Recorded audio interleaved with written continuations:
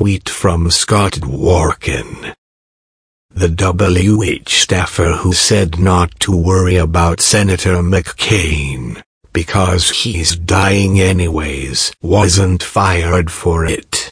Which tells you all we need to know about Trump and the most pathetic administration ever. On top of that, not one GOP senator spoke out against it. Not one. Cowards.